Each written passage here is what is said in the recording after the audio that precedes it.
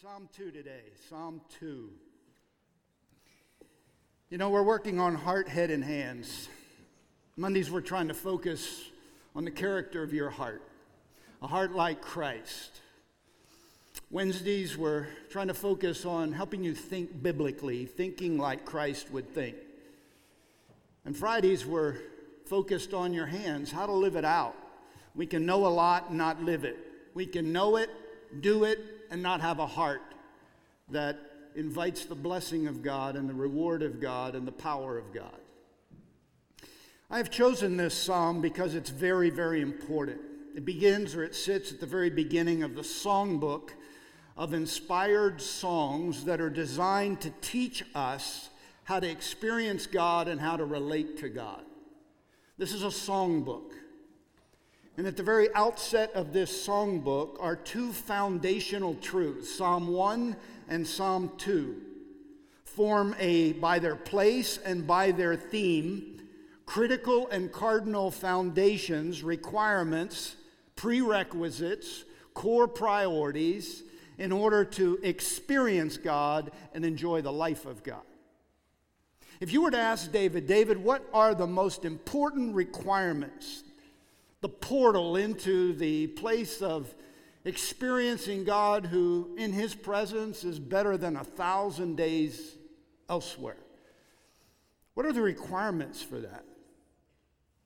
He would say Psalm 1, meditation, saturation in the scripture. And he would say Psalm 2, submission. Submission to the lordship of God's King. Two inspired core prerequisites, requirements to experiencing God and enjoying life, and you'll need to know and apply both of them if you're going to experience the priceless potential that your life possesses. Now, I know that most of us know Psalm 1. We know that the life that is blessed and benefited, like a tree firmly planted by rivers of water, green, evergreen, bearing fruit in its season, the life that prospers, that is, it accomplishes what it sets out to do, is defined by the truth of God, delights itself in the law of the Lord, and meditates therein day and night.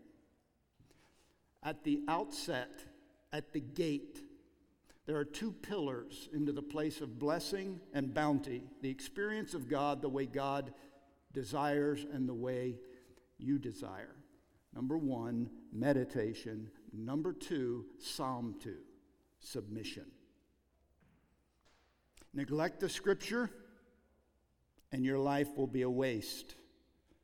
Neglect submission and your life will endure great consequence and great pain. On the other hand, submit yourself to the sovereign Son.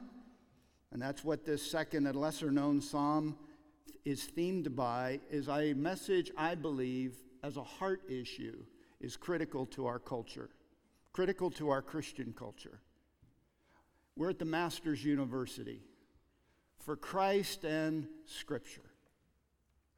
We get the Scripture part. We're saturated classrooms and chapels with the opportunity to be exposed to the blessed, transforming, inspired, life-changing Word of God. But Psalm 2 is as important as Psalm 1. Because Psalm 2, you can know it all and not have any of it all without this core criteria. So, if you would, follow with me as we read Psalm 2, a lesser-known psalm. A critical message for a critical season, both for you and I think our Christian culture and really the culture at large. These are the words of David, Psalm 2, verse 1. Why are the nations in an uproar? And the peoples devising a vain thing. The kings of the earth take their stand, and the rulers take counsel together against the Lord and against his anointed. Let us tear their fetters apart and cast away their cords from us. He who sits in the heavens laughs. The Lord scoffs at them, and he will speak to them in his anger and terrify them in his fury. But as for me, I have installed my king upon Zion, my holy mountain. Verse 7, I will surely tell of the decree of the Lord. He said to me, Thou art my son, today I've begotten thee. Ask of me, and I will surely give the nations as your inheritance, and the very ends of the earth as your possession.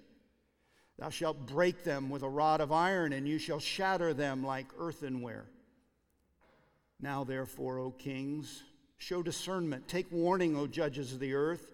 Worship the Lord with reverence. Rejoice with trembling. Do homage to the Son, lest he become angry and you perish in the way. For his wrath, it may soon be kindled. How blessed are all who take refuge in him. Most would say, those who've analyzed these Psalms, that this is the most perfect poetry in the songbook. Out of the 150 Psalms, the way this is structured is perfect by way of poetry. Parallelism, 3 verses, 4 stanzas, all designed to draw you into a critical cardinal theme, a message, a priority, a pursuit, an essential, a non-negotiable, a requirement. 4 stanzas, 3 verses, 4 perspectives you need to have in order to experience God and enjoy life. Perspective number 1, something you need to never forget. Perspective number 1, you need to recognize man's natural reaction to the rule of God. The very first priority perspective revealed in this psalm, this song, is the revelation and the recognition of man's natural reaction to the rule of God. Here it is. Man rebels. Rebellion is rooted in the heart of man. Romans 3. All turn aside. There's none good. Romans 3:18. There's no fear of God before the eyes of men. Here in this beginning of the psalm, world leaders, the world and its leaders, the peoples and those who lead the peoples, express the pattern of fallen humanity, rebellion. Man rebels against the government of God. Look at what they're gathering to oppose. Verse 2, against the Lord, Yahweh, and his anointed, his messianic king, the one he has appointed, the Messiah, his son, the son of David, the promised one, Jesus Christ. And I want you to recognize that in our depravity, in our human depravity, in our fallen nature, there is illustrated here our natural reaction to God's rule, God's appointed ruler. There is deep-seated resistance, deep-seated, resolved rebellion to the rule and lordship of our Creator and his Son. Like the Jews in Luke 19, we don't want this man to rule over us. This passage begins by a gathering of peoples and nations resisting the rule of God. And I want you to notice some key words. The nations are in an uproar. The word uproar is they're severely agitated. They're enraged. Like you would if you were a 2-year-old throwing a tantrum. No way, no how, red-faced, in a tumult, agitated, frustrated. This is energized resistance. This is energized frustration. It's used one time in the Word of God, and it's right here. Uproar, enraged, hacked, mad, non-compliant. There's a commotion. The second thing I want you to notice is the word devise. Verse 1, the people's devising. That's the same word for meditate in this first psalm, verse 2. They're conspiring, they're meditating, they're devising. Verse says they're taking counsel together, they're conspiring, verse 2. They're gathering in a group. They're trying to strategize, figure it out, think about how we can get out of submitting to the rule of the one that we do not want to follow. Fallen humanity will scheme to avoid submission. Fallen humanity will strategize to avoid responsibility and consequences. They'll take their stand. I want you to understand this psalm begins to rehearse for our benefit the reality that our world has to overcome. This bound up in our heart resistance to the rule of God. What the world is committed to, what our flesh is committed to, what our basest nature is committed to is human sovereignty. I want to do what I want to do. And if you're going to experience God, if you're going to enjoy your life, you're going to need to recognize that that is my natural default position. That's the way it's been, that's the way it is, and that's the way it will be until God intervenes and until there is a surrender of your will to His will. Matter of fact, if you'll turn over to Acts chapter 4, you'll see this psalm quoted because we've seen this before. This is really an anticipation of a historical event in the future when God's king is anointed, when God's king is presented, and when God's king is rejected.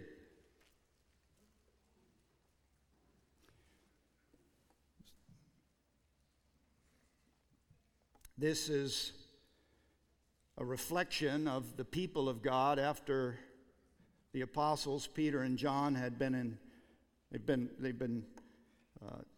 led into captivity. They've been jailed because of the healing on the Sabbath day. They've been taken in front of the spiritual hierarchy to be questioned. They've been commanded not to speak or teach in the name of Jesus. They're released after they say, listen, we can't abide by that commandment. And they go back to the gathering of God's people, the early church, and in verse 23, Acts 4, and when they had been released, they went to their own companions, that's the church, and reported all that the chief priests and the elders had said to them. Don't talk in the name of Jesus. Don't do anything in the name of Jesus. Verse 24, and when they heard this, the church, they lifted their voices to God in prayer, and in one accord, in other words, in a united voice, they said, O Lord, it is thou who didst make the heaven and the earth, the sea, and all that is in them. You're sovereign over all by virtue of your creation. Verse 25, and by the Holy Spirit, through the mouth of our father David, your servant, you said, now here it is, Psalm 2, why did the Gentiles rage, and why did the peoples devise futile things? And the kings of the earth took their stand, and the rulers were gathered together against the Lord and against his Christ. So they quote the psalm we were just in as a reference to a historical reality that they had just seen and experienced. Verse 27, for truly in this city there were gathered together against your holy servant Jesus, the anointed one, whom thou didst anoint. Now look at the record of the players who were resisting. Herod, Pontius Pilate, along with the Gentiles, literally the nations, the outside of the Jewish covenant people, and the peoples of Israel, to do whatever your hand and your purpose have predestined to occur. Now, what Acts 4 says is this: this rejection of Jesus is universal. It's the Jews and it's the Gentiles. It's the king and it's the governor. It's the rulers and it's the people. We don't want this man to rule over us. And the early church is recognizing that this is a pattern that was predicted. This is a pattern that'll be fulfilled. This is a pattern that will reoccur again. Revelation 19. When the King of everything, the Anointed One, the King of Kings, returns on a white charger with the armies of heaven, he will face the gathered armies of the world, led by the beast and the Antichrist, who will resist his rule. And the blood will flow to the horses' bridles, and the birds will eat the flesh of men who endure the loss of the sovereign who will not be resisted. You'll see this again 1,000 years later when the King of everything is enthroned on an earthly throne. The messianic rule, the physical kingdom, the millennium, 1,000 years of perfect rule by a perfect king. And at the end of that time, when Satan is released from the pit, he will deceive the nations, and the nations will gather again, opposed to the lordship and leadership and the kingship of Jesus Christ the righteous. Irrespective of how good and perfect that leadership is. You see, we tend to think in our culture, man, if we just had good leaders, if we just had righteous men, if we just had men who would do the right thing, the right way, all the time, man, it would be so different. What the end of the millennium communicates is, because of what's really wrong with us, it won't be different. Because the issue is not just the leadership, it's the problem of our heart. And the very first thing that I would like to highlight this morning, a perspective I don't want you to forget, because it's a requirement to recognize that beating in my heart is a commitment to self-sovereignty. I want to do what I want to do. I want to do it, and I don't care what you want me to do. I'm bothered by this. I'm agitated. I will figure out a way around this. I'll conspire, and I'll devise. I'll refuse. I'll resist. I'll stand against. I'm not submitting. I was reading an article recently, an interview of Hugh Jackman. He's an actor, plays in the X-Men kind of series, and he was interviewed. His parents were born again at a Billy Graham crusade. He comes from a conservative Christian home. But this is what he said about his Christian upbringing. I found my Christian upbringing very stifling. And when I got untethered from the comfort of my religion, it wasn't a loss of faith for me, it was a discovery of faith in myself. There's peace, he said, in understanding that I have only one life here and now. I'm responsible, I'm capable, and I'm in charge. In the same interview, it was reported that today, Jackman is not particularly religious, says he never prays, though he does believe in some form of God and afterlife, and he meditates twice daily for 30 minutes. He says this about that, quote, "It's about quieting that part of the brain and just seeing and being. Not about God, but about being me," end quote. This psalm, back to Psalm 2, says that the natural desire of man is to tear off the fetters like shackles. To the human fallen condition, to the flesh, God's commands are like chains. They're restrictive. They're punitive. Verse 3, they're like fetters. They're like cords. The flesh wishes to break and to discard them, break, snap, like Samson when he was bound up. And the flesh expresses an absolute resistance to that.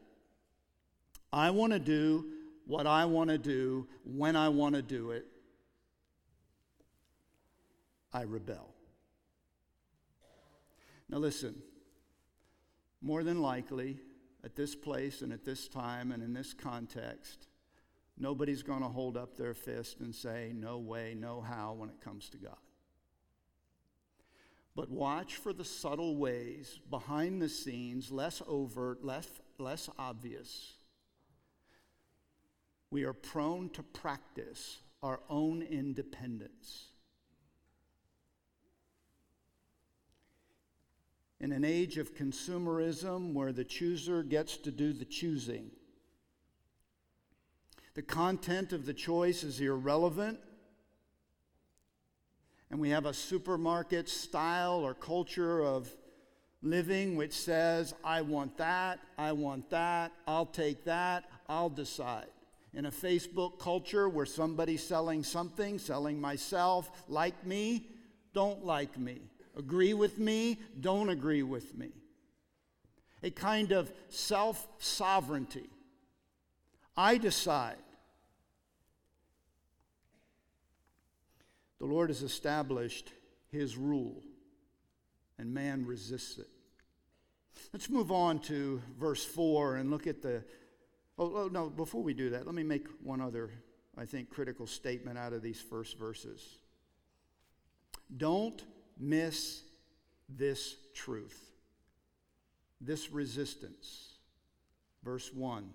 Why are the nations in an uproar? They're resisting the rule of God. There's rebellion in the heart. And the people's devising, here's a key word, a vain thing. A useless thing, a purposeless thing, a non-productive thing. They're going to work really hard to accomplish nothing, which is meant to say in the inspired perspective of God and commentary of God, here's a truth that you ought to note. Rebellion against the rule of God is a vain, useless thing. It's a waste of time. It's useless to resist the rule of God. Rebellion is natural, listen to me, but it's futile. Rebellion is natural, but it's futile, it's vain. Diocletian, one of the early emperors of the Roman Empire, the 3rd century, coined a medal bearing an inscription.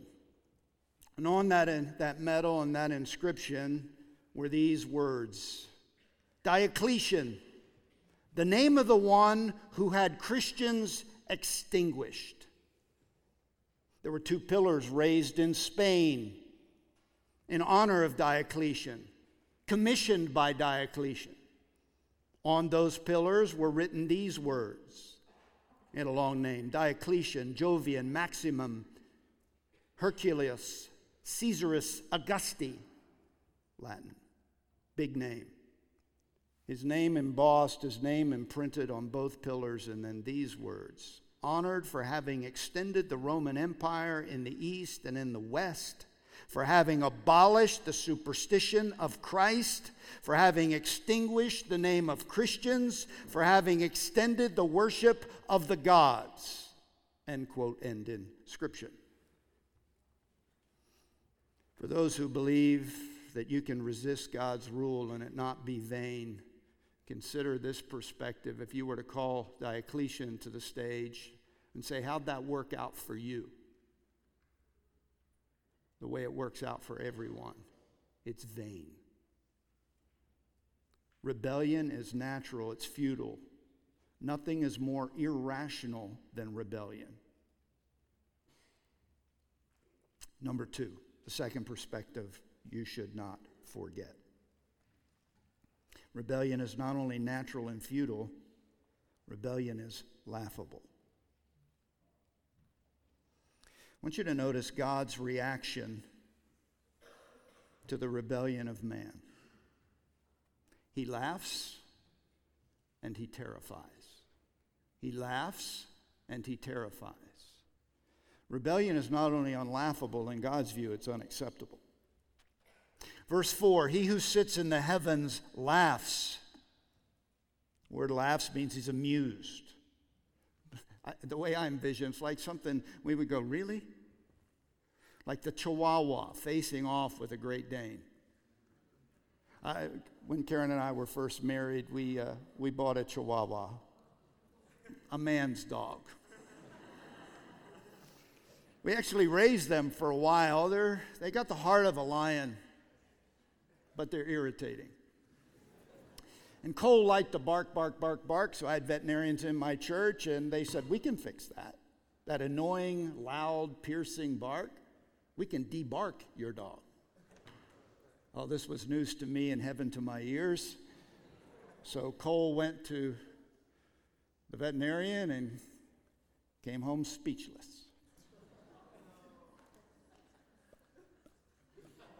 That's what she would do. No noise. I don't know if she thought she went deaf or what, but we lived out in the countryside. We had horses, and, country places have dogs that don't stay home.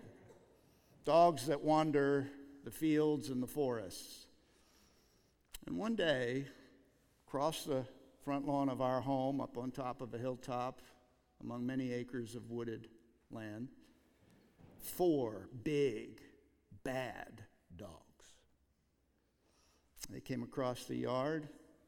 My dog, Cole, the Chihuahua, decided, not here, not today, this is my house.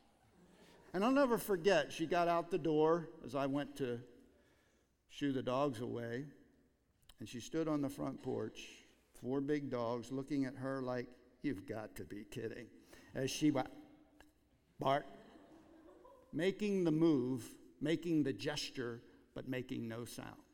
And I thought, what a picture this is. You got this dog that weighs maybe 5 pounds. You probably have 300 pounds of other dogs. She's barking. And I'm thinking, if dogs did it, they'd be laughing. I was laughing. Really? I think that's the way you need to see God laughs. I think the flavor of this is, really? I sit on the throne of the universe. I am the sovereign of all things. I create with the spoken word. The mountains quake, the trees shake, the oceans roar because I say so. Psalm 103:19, the Lord has established his throne in the heavens, and his sovereignty rules over all. I love it in John's vision of Revelation chapter 4 when they're talking about heaven, and John has this vision. He sees the throne of God, and it's high and lifted up. And you know what's in front of the throne of God? A sea like glass. It's crystal, which means there's not a ripple of turbulence. It's calm in heaven. Why is it calm in heaven? Because the king's authority, God's authority, is unassailable. It's far above united rage. It's far above secret council. It's far above confederacies and armies. It's far above united mutiny. It's far above collective obstinate humanity. It's far above all of us collected together. It's far above us individually and independently. God laughs. You are going to stand against my authority? You have got to be kidding. But he doesn't just laugh. He scoffs, which is a word which means to mutter. And the way I take that is as if he's repeating their foolish statements. You're going to tear off the cords. You're going to break away from my rule like fetters. Are you kidding me? And then there's a pause. And it says, he speaks to them with authority, with anger, and terrifies them with his fury. Are you kidding me? You're going to break my fetters? You're going to act like you can unleash or untangle yourself from my rule? Hey! Not happening. It's natural, but it's futile. And it's unacceptable. Rebellion is laughable. God scoffs. God speaks angrily. Verse 5, he'll speak to them in his anger, his zeal for his holiness, his place, his position, and he will terrify them with his fury. And he will affirm emphatically this reality. Look at verse 6. As for me, I've installed my king upon Zion, the holy mountain where the throne of thrones and all authority is seated. On that throne, I'll tell you who's going to rule. My king is going to rule. Nothing you can do, all the resistance, all of your rebellion, all of your collective capacity, useless. It's determined. You know, God's laughed a few times over the season of history. He says, my king rules, and there's nothing you can do about it except submit to it. Consider some Old Testament affirmations and illustrations of, I think, God's laughter, or the irony and the way God deals with humanity that says, no, I'm not going to submit. No, I know what you want. I'm going to do what I want. Exodus 2, Pharaoh. Consider this. He orders the death and drowning of all the Hebrew baby boys. And his daughter finds one. A Hebrew boy becomes like his son. He receives a princely education. In Pharaoh's household, he raises up the son that God has appointed to deliver God's people. God laughs. And God terrifies, because later on in the story of that deliverance, Pharaoh's own son would be put to death. I think God laughed also in 1 Samuel 5 when the Israelites made the Ark of the Covenant a mascot. Remember, they weren't doing good in battle, so they carried out the Ark of the Covenant thinking, hey, if the Ark is here, we'll win the battle with the Philistines. They carried out the Ark. They treated it as unholy. They treated it as like it was some kind of good luck charm. And the Philistines captured the Ark of the Covenant. They toted it back to Ashdod, one of the 5 Philistine cities that were involved in that initial altercation. Do you remember what they did with the Ark of the Covenant? They put it in the temple of Dagon, the pagan fertility god. They set up the ark in the temple of Dagon. Do you remember what happened when the priests of Dagon went into the worship place the next day? All of the idols were face down on the floor. So they set the idols back up. Day 2, when they entered into the temple where the Ark of the Covenant was with these idols of idolatry and pagan worship, they found only a stump. Dagon, the idol to Dagon, no hands, no head, face down. The priests never entered that temple again. They toted the Ark of the Covenant away to another town, and everybody in that town got tumors. So they toted it to another town. Thank you very much. More tumors. From town to town, tumors, and more tumors. You want to treat me like a mascot? Watch this. I'm not God. I'm not one of many gods. I'm one of a kind. Your God's face down. Your God has no head. Your God has no hands. You want to tote me around? Here are the consequences. God laughs and God terrifies. Finally, the Philistines said, enough with this. We're toting God back to Israel. You can resist me. Oh, and I love Belshazzar. You remember him? Daniel chapter 5. Belshazzar, grandson of Nebuchadnezzar.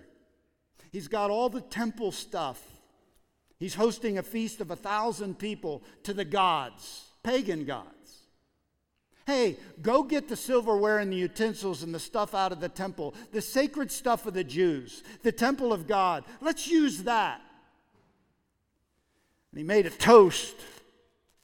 to the gods of gold and silver and wood. You know what happened next?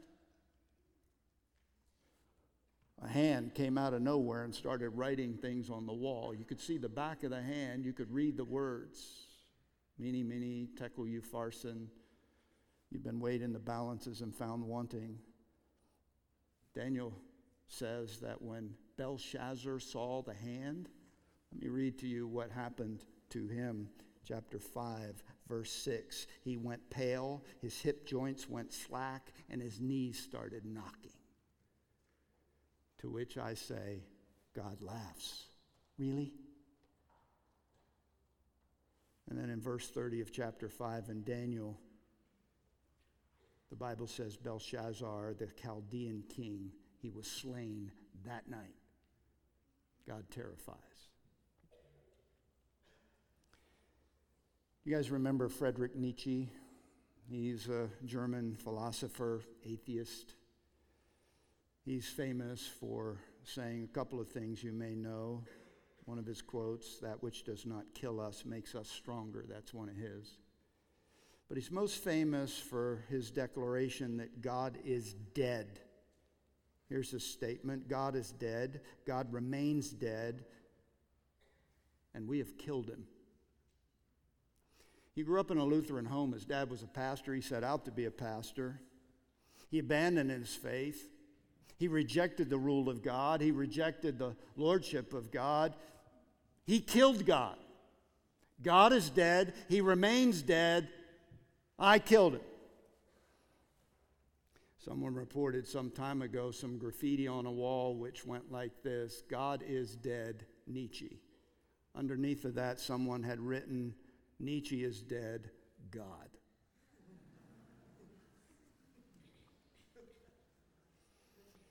Nietzsche died after, at the age of 44, he went insane, lost his mind. You can do this to God. You can dodge God. You can do your own thing with God. But God says, I have installed my king. To whom was he referring? He was referring to his son Jesus. When was he referring? He was referring to when Jesus was raised from the dead and installed as King of Kings, seated at the right hand of God the Father. Look over at chapter 13 of the book of Acts. And you'll see this psalm quoted again. And the reason I'm preaching from it is because it's so central to our understanding of the priority of God as it relates to the person of Jesus Christ. This is Paul's sermon at Pisidian Antioch. He's rehearsing Israel's history. He's been invited to speak on the Sabbath. He's rehearsing Israel's history. He comes down to verse, and that all begins in verse 16, and down in verse 22, he makes a statement about an historical figure in Israel, their favorite king, verse 22, and after he had removed him, referring to God, had removed Saul, he raised up David to be their king, concerning whom he had testified and said, I found David, the son of Jesse, a man after my own heart, who will do my will. He's just reminding those Jewish leaders in that Jewish gathering, God picked a king. He picked David. He picked David because David had a heart for God, verse 23. And then he made a promise about David and David's offspring. Verse 23, from the offspring of this man, according to promise, God has brought to Israel a Savior, Jesus. So I picked David, and then I'm going to make a promise about the offspring of David, the one who's going to save, a king who will come, one who will deliver. That's a reference to Jesus. He talks about the forerunner, John. And then in verse 27, John the Baptist talking about Jesus, the one who's so high and elevated. Verse 27, watch this. For those who live in Jerusalem and their rulers, Paul goes on to say, recognizing neither him nor the utterances of the prophets. So when Jesus came, they didn't recognize him, nor the utterances of the prophets, which are read every Sabbath, fulfilled these by condemning him. And though they found no ground for putting him to death, they asked Pilate that he be executed. And when they had carried out all that was written concerning him, they took him down from the cross and laid him in a tomb. Verse 30, but God raised him from the dead. And for many days he appeared to those who came up with him from Galilee to Jerusalem, the very ones who are now his witnesses to the people. And we preach to you the good news of the promise, what promise? Made to the fathers, that someone from the line of David, an offspring, would come to save. We preach to you the good news of the promise of a Savior, a King coming from the line of David that was made to your fathers. Now watch verse 33. That God has fulfilled this promise to our children in that he raised up Jesus, as it is also written in the second psalm, the psalm we're studying. Thou art my son, today I have begotten thee. Let me tell you what Paul just said. God made a promise to raise up the king, a king who would deliver, a king who would save. He validated that promise when he raised Jesus Christ from the dead. You killed him, but God raised him. And when God raised him, he coronated him. He installed him. Go back to Daniel chapter 7. I want to show you what happened. Kind of as if Jesus came alive from the dead. He ascended back to God. What happened?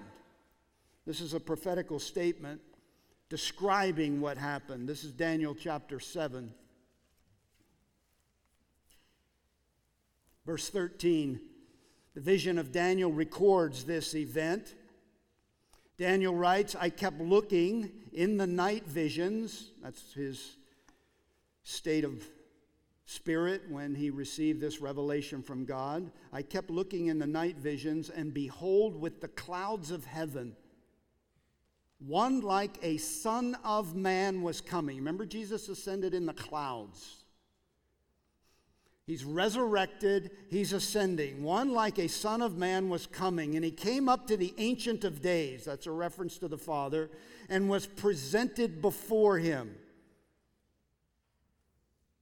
He's presented as one to be installed, begotten as king.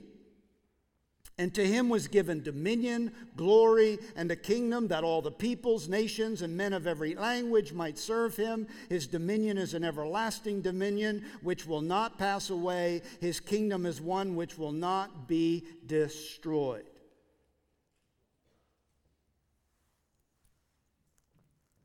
Here's perspective number 2. Rebellion is unacceptable. Rebellion is laughable. I have installed my king. I resurrected my king. When he was presented to me, I coronated my king. He is the king, period. Number 3.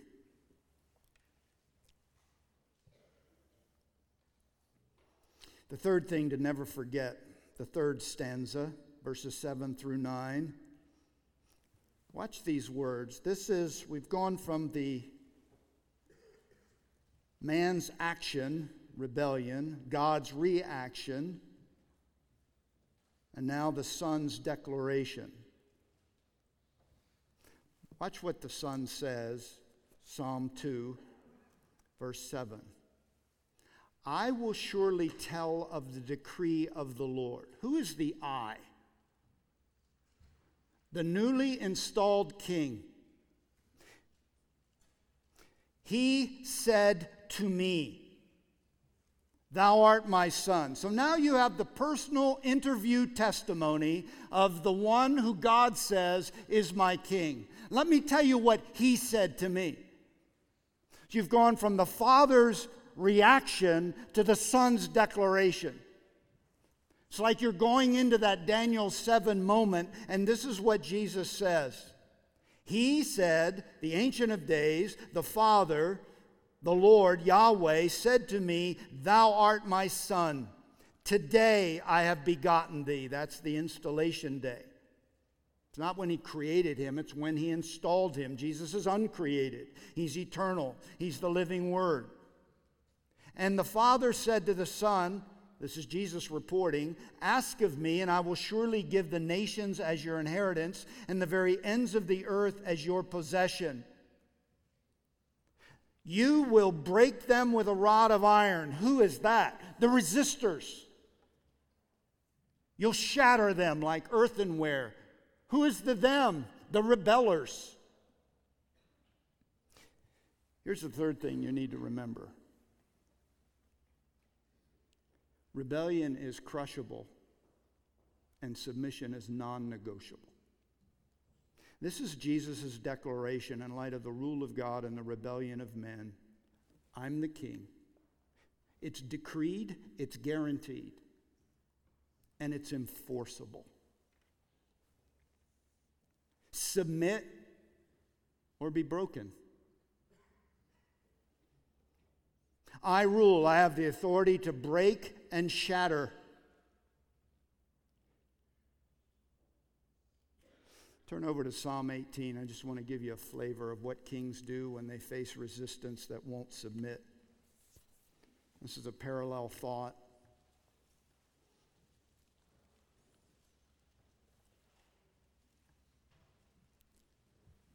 Verse 37.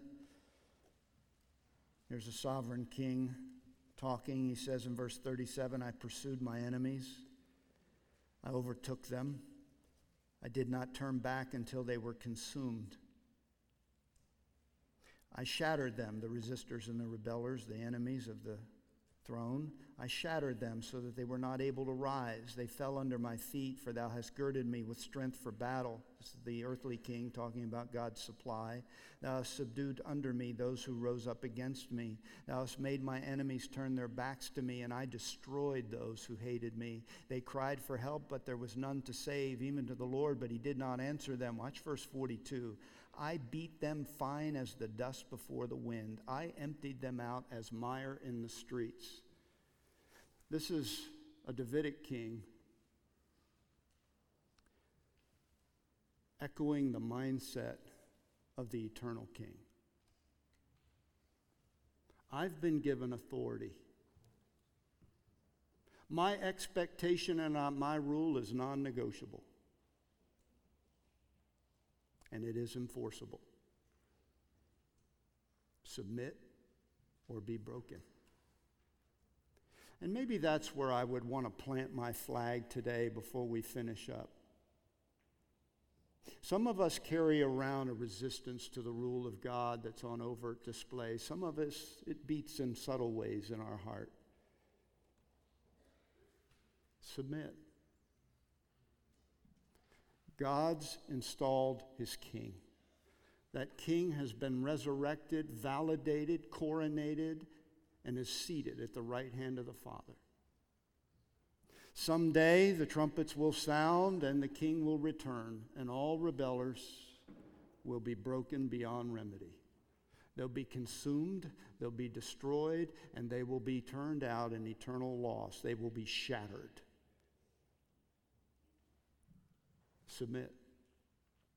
And then let me plant this one last thought, this fourth perspective, so you understand what to do. This is wisdom's invitation. Verse 10. Now therefore, O kings.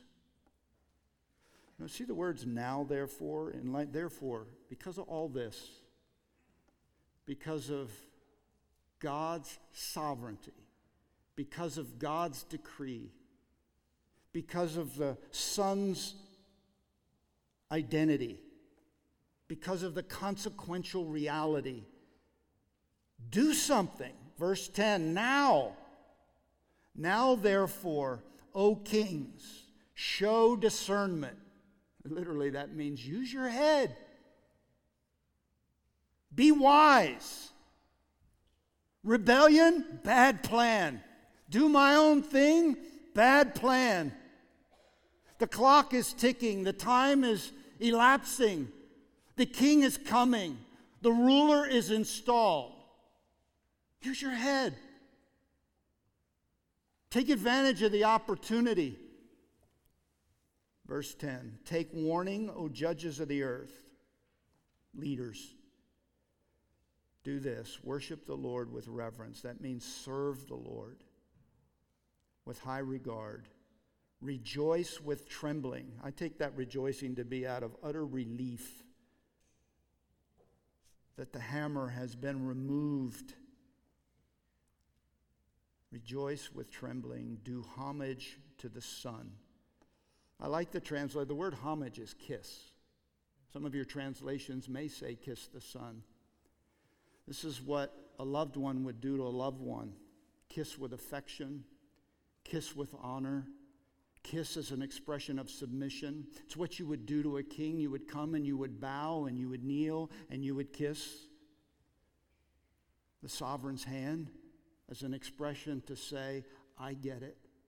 I know who you are. I submit to it. I will serve you with fear. I'll rejoice with trembling out of gratitude that I've been relieved because I'm bowing, I'm kissing, I'm honoring, I'm submitting. Verse 12, kiss the Son, lest he become angry, you perish in the way, for his wrath may soon be kindled. Watch how this psalm closes after all those warnings. How blessed are all those who take refuge in him, refuge in his kingdom, submitted to his sovereignty. Blessed. Masters University students, rebellion is futile. Resistance is foolish. Submit to the sovereign Son and experience the life of God and the joy of God. He is the King. Submit to his sovereignty. Let him be Lord of your life today. Enjoy his blessing. Father, thank you for the time this morning to open your word and to reflect on these challenges, these bold and powerful and compelling words, this vivid picture of a sovereign king who laughs and who terrifies, who is immovable regarding his decision to place his Son at the place of authority and royalty.